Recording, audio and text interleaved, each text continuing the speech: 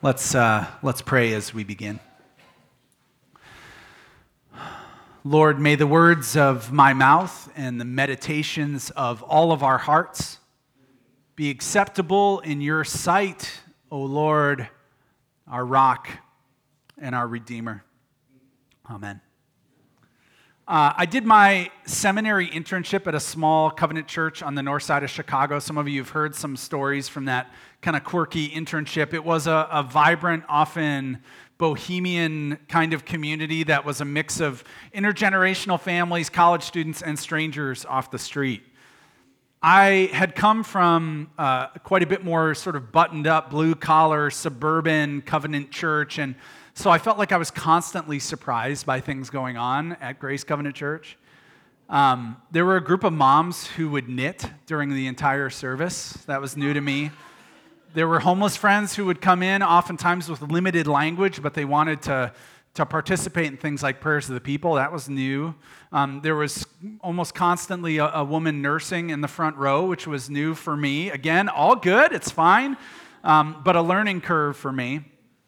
I was constantly asking my advisor, Pastor Deb, if she thought that some of these quirks were maybe deterrents to good ministry. Maybe they were deterring some visitors from our church. She never seemed too concerned, but there is one event that sort of sticks out in my mind. Pastor Deb was in the midst of a sermon series on prayer, and she was preaching that Sunday on raw prayer. She may have been using a psalm like this one. Crying out to God was the theme, and she invited the congregation to actually practice crying out to God. And anyone who wanted to, in the service, could cry out to God in their own sort of unfiltered way. Now, based on my upbringing, my church experience, I, of course, chose to cry out to God in the silence of my own heart, right? That made sense to me. And I figured that was probably the right and appropriate thing to do. And while I was doing this in the quiet of my own heart, a 30-year-old woman who we knew well in the church got up from her seat towards the back, moved down the center aisle, came forward to the front of the sanctuary, and laid face down on the carpet. And she began to yell, "God, I pray for a child, but you never answer me. I can't handle this anymore. I can't handle another month with no pregnancy. Are you ever going to show up, God? I'm so sad." And then she just said over and over, "I'm heartbroken. My heart is broken. My heart is broken." And I'll be honest, I was so uncomfortable. I mean, I kept thinking of the visitors that I had seen come in the back, and my first instinct was somebody's got to go and help her, lift her up, bring her to another room somewhere, give her a hug, like talk through things. We probably shouldn't be playing all of this out here in the service. I mean, how am I supposed to transition to the announcements after this, right? But nobody got up to help her. She wailed and she cried for another minute or so, and then she calmly stood up, wiped her tears away, walked back to her seat with her husband, and later on in the service, she was singing worship songs with her hands raised, and I was confounded by this. I talked with Pastor Deb afterwards about my feelings and concerns. I wanted to process this with her, and she said something that really stuck with me. She said, "Lars, that was worship." And she's right. If you look through the Psalms, you'll find ample examples of prayers that sound just like this dear woman's prayer. The Psalms are actually a compendium of prayers, resources for worship. Last week, we began our summer survey of the Psalms, and Joy began with Psalm 1, talking about wisdom and foolishness, which we're going to come back to over and over again throughout the summer. We started this service with Psalm 16. You just sang it during the offering, a psalm of high worship and praise and confidence in God. And then we turn to our reading today, which is Psalm 13, a psalm of lament, which is also worship. North Park Seminary professor Soong-Chan Rah wrote a book several years ago called Prophetic Lament.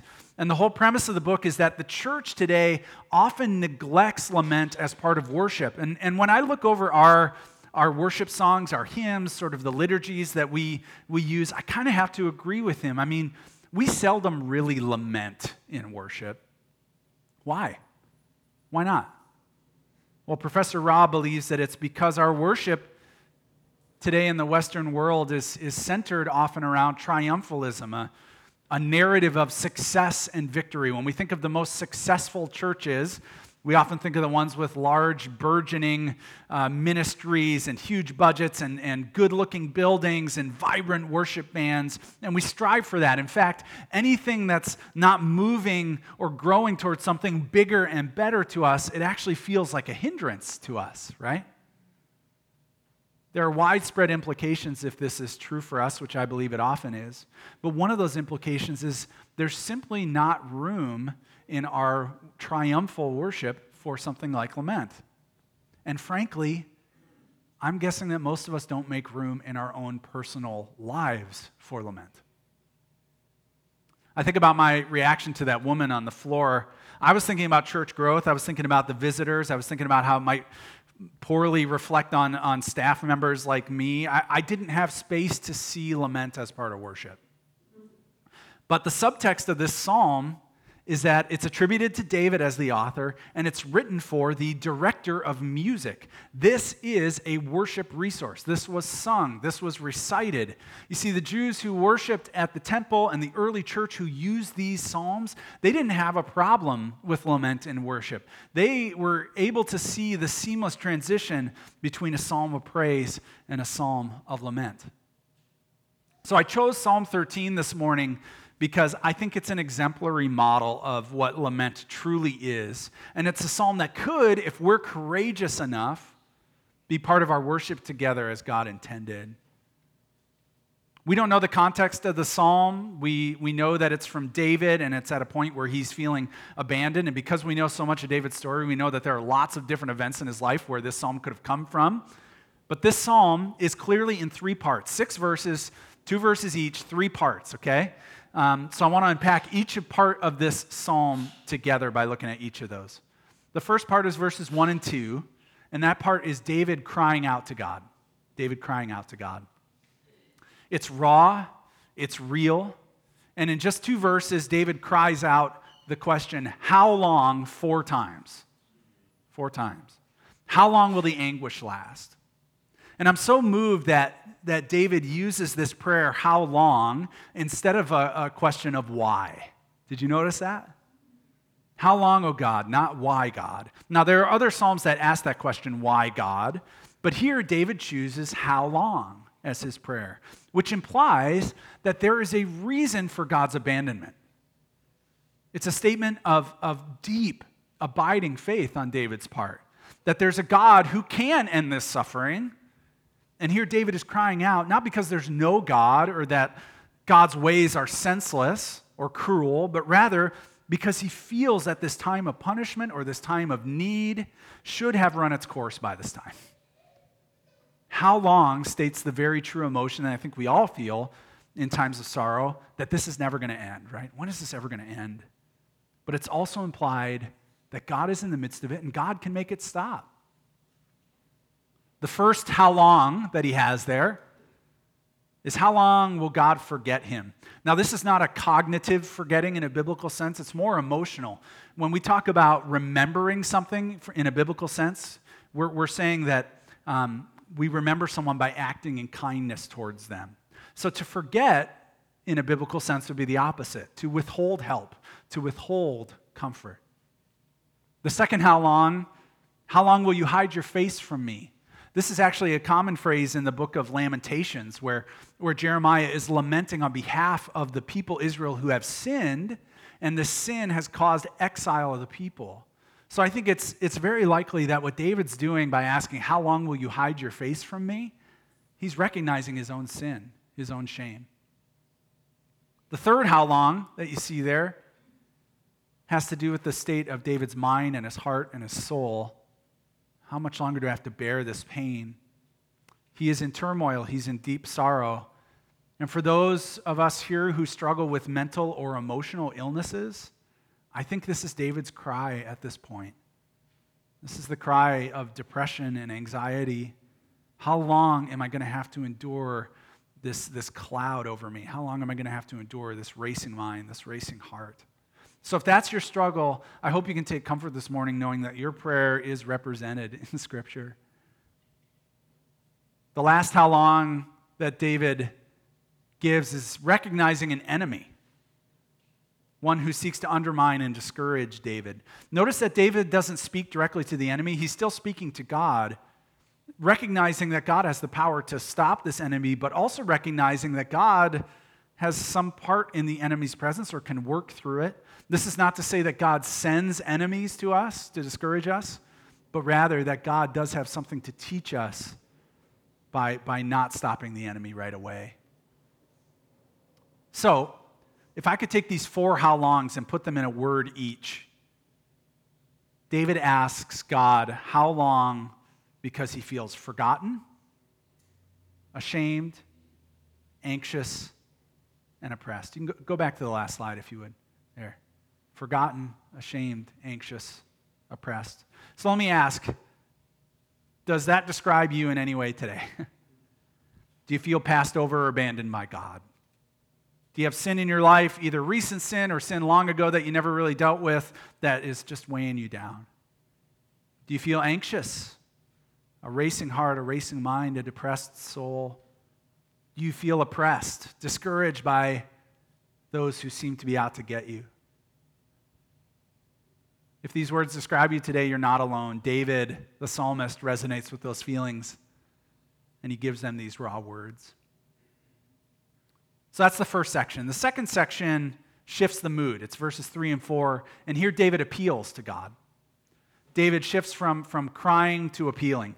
If verses 1 and 2 were about God's seeming absence, then 3 and 4 are an appeal for God's presence.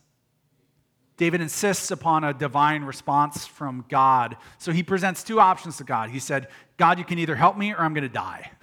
Those are his options. And he says, God, if you don't give light to my eyes, then my eyes are going to close in death.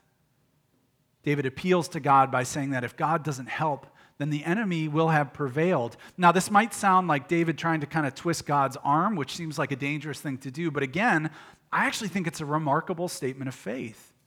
David is recognizing that God, in his divine wisdom, could use pagan nations and people with bad intentions to be agents of the way he wants to work in our lives as a way of teaching us and sharpening us.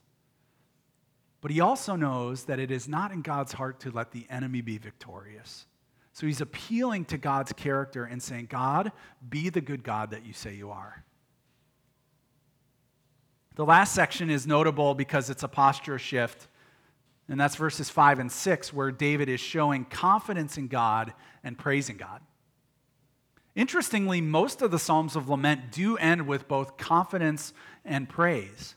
And here we see David's trust that God has heard his plea and will respond. When David shows confidence in God's unfailing love, he's asserting God's covenant with his people. That word unfailing love is the Hebrew word hesed, and it is high covenantal language. It's showing confidence that God will be loyal to the promises that he made so long ago. There's a confidence that God will show up, and because God has been good, that he will continue to be good. So when we put this all together, I see sort of a 3-step way of lament for us, if we want to see it in 3 steps. Crying out to God, appealing to God, and showing confidence in God. That's lament. It's a model for lament in our lives and in our church. So I want to say today that if you've ever felt like you weren't allowed to say that kind of prayer, you weren't allowed to lament in that way, you are allowed. You are encouraged to do so. Some might look at lament and say, well, that's a lack of faith. That's a dangerous way to speak to a holy God. It feels unfaithful or ungrateful towards God. But it's not any of those things. It wasn't any of those things for David, and it need not be for any of us. Psalm 13, I think it's an incredible poem of faith. It's a heartfelt and devoted way of speaking to God, and it's rooted in deep faithfulness. Some feel that lament is kind of an odd fit in a worship service, that it's too messy, it's too personal, it's a distraction from worship of a good God. But I've learned that this is not true. I was uncomfortable with lament in worship when I witnessed it in its truest form. But that's really the symptom of our church culture that needs to be corrected, because lament is an essential component of Christian faith. Lament recognizes that life is full of struggle and it's full of suffering and that things are not all as they should be. And without lament, we're only getting part of the narrative. We're only getting part of the gospel. It's not a matter of our worship preference. It's actually a matter of faithfulness to Jesus himself. When Jesus was on the cross, the Gospel of Mark tells us that he recited the beginning of a psalm. He did not choose a psalm of praise. He chose a psalm of lament. An even more bleak one than Psalm 13, he chose Psalm 22. And in Aramaic, he cries, Eloi, Eloi, lama sabachthani, which means, my God, why have you forsaken me? That's the first verse of Psalm 22. That was his worship hymn in that moment. There's something awe-inspiring to me about the fact that the sense of divine abandonment that David talks about and expresses in the Psalms, Jesus expresses on the cross. And it gives me confidence to know that Jesus himself experienced that abandonment, that feeling of abandonment, while knowing the promise that he was going to be raised to new life. He didn't suffocate on the cross while saying, God is good all the time, God is good. He didn't suffocate on the cross singing, blessed be your name. He allowed himself a raw and real prayer. He owned it. He embraced the suffering, and he did so out of a place of great faith and great hope. So my desire today would be to challenge us both personally and corporately to integrate a theology of suffering with a theology of celebration. I deeply desire that we would be a church that engages both praise and lament so that we can understand and embody the full narrative of Christ in his suffering and in his triumph. The Psalms of Lament, like Psalm 13, offer us a glimpse of what we ought to be striving for. And I hope that we might praise Jesus with both tears of joy in our eyes and also seamlessly that we might wet the carpet of this sanctuary with our tears of pain. These forms of worship were good enough for David and for Jesus, and they should be for us as well. I'll always think of my friend, this dear woman, as a model of this, wetting the floor with her tears one moment, unashamed of her lament, and then moments later raising her hand in worship. I feel badly that I was uncomfortable with her lament. It's an indication of the work that God has done in my heart and continues to do in my heart that I long for expressions of faith like that now. You should know that this dear woman and her husband, a couple years after that lament, brought home two beautiful daughters from China that they adopted. They are healthy and well. They are a forever family. God was good. His steadfast love did endure forever. He did give light to their eyes. He did honor their confidence and praise. It was not immediate. It did not happen the way they thought it was going to. It took a long time, but he was faithful. Thanks be to God. Of course, it doesn't always work out like this, right? Not all laments end up with a picture-perfect ending. Probably few of them do. Not every prayer is answered, but God's love is still everlasting. More often than not in my life, when I've cried out to God, he has been faithful to answer. It's never on my schedule, and it's never the way I think it's going to be, but he is faithful. I don't know where you are today. Many of you will not have lament in your heart this morning, and thanks be to God for that, but I have to believe that some of you here do. I have to believe that there are some here today who resonate with those words. How long, O Lord, how long will this relationship be broken? How long will this cloud hang over my life? How long can I stand the anxiety and the depression? How long can my marriage hold up? How long until this grief that I'm feeling isn't right at the top of my life? How long until I'm healed? How long until I'm out of this financial stress that I'm in? How long, oh Lord? If that's you today, If you feel lament in your heart, I want to give space for that this morning. I'm going to invite the band to come forward, and they're just going to play lightly for us. I've written a lament in the style of Psalm 13 for us this morning, and I'd like to pray it for us. And if you're someone here today who you're like, my chief prayer right now is lament. I have lament in my heart. I want to invite you to incorporate that into our worship today by simply standing for this prayer. I'm not going to make you come forward. You don't need to make a statement of any kind. Perhaps if someone rises and stands next to you, you could lay a hand on them to bless them or just to enter into that lament with them. So if you need to lament today, I want to invite you to just stand for this prayer right now. No judgment. You don't need to come forward. Just stand where you are and allow us to lift the heaviness of life to God with you. If someone's standing nearby you, you can put a hand, a blessing on them. Let's pray.